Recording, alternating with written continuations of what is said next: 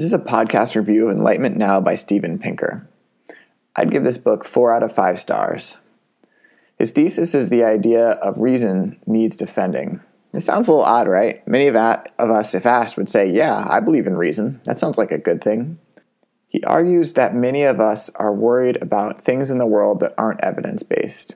He complains that people cry out that things are worse than they have ever been. He says we should be using data and analysis to review those claims, and often they don't hold up to reason when you look at a longer-term view with data. This is an interesting argument, and his language around it is funny in its hyper-confidence.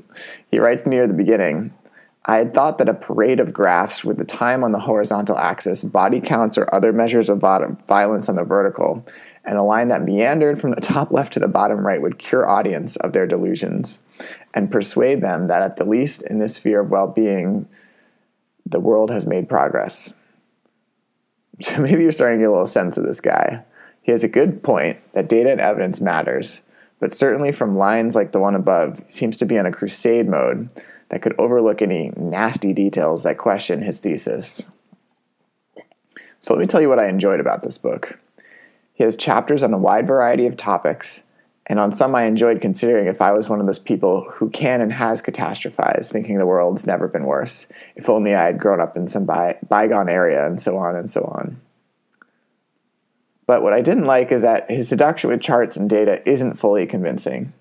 The scientific method was meant to disprove, and many arguments today are about digging deeper into more data or examining new trends that he hasn't really looked at.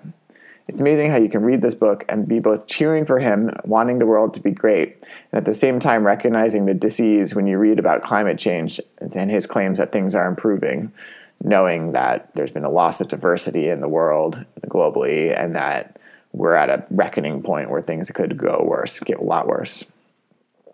So while he didn't convince me on all topics, he gave me new ideas to ponder and a more balanced perspective that data and evidence can be interpreted in multiple ways, and I should be careful about which way I interpret it. So for such an important topic and a great change for me, why only 4 stars? I actually thought about giving it 3, but decided to upgrade it to 4 because of the importance of the themes. The downside of this book was that it was extremely long. I think it was like 550 pages and hard to get through at parts. I admit, I skimmed some chapters and wish that some important arguments could be made more artfully with better writing and less zombie fervor for pure optimism. The world needs data and evidence, as well as those willing to say where the evidence isn't yet conclusive. Read this book, Enlightenment Now, for some new ideas, not expecting to leave your house and go crusade around with Steven.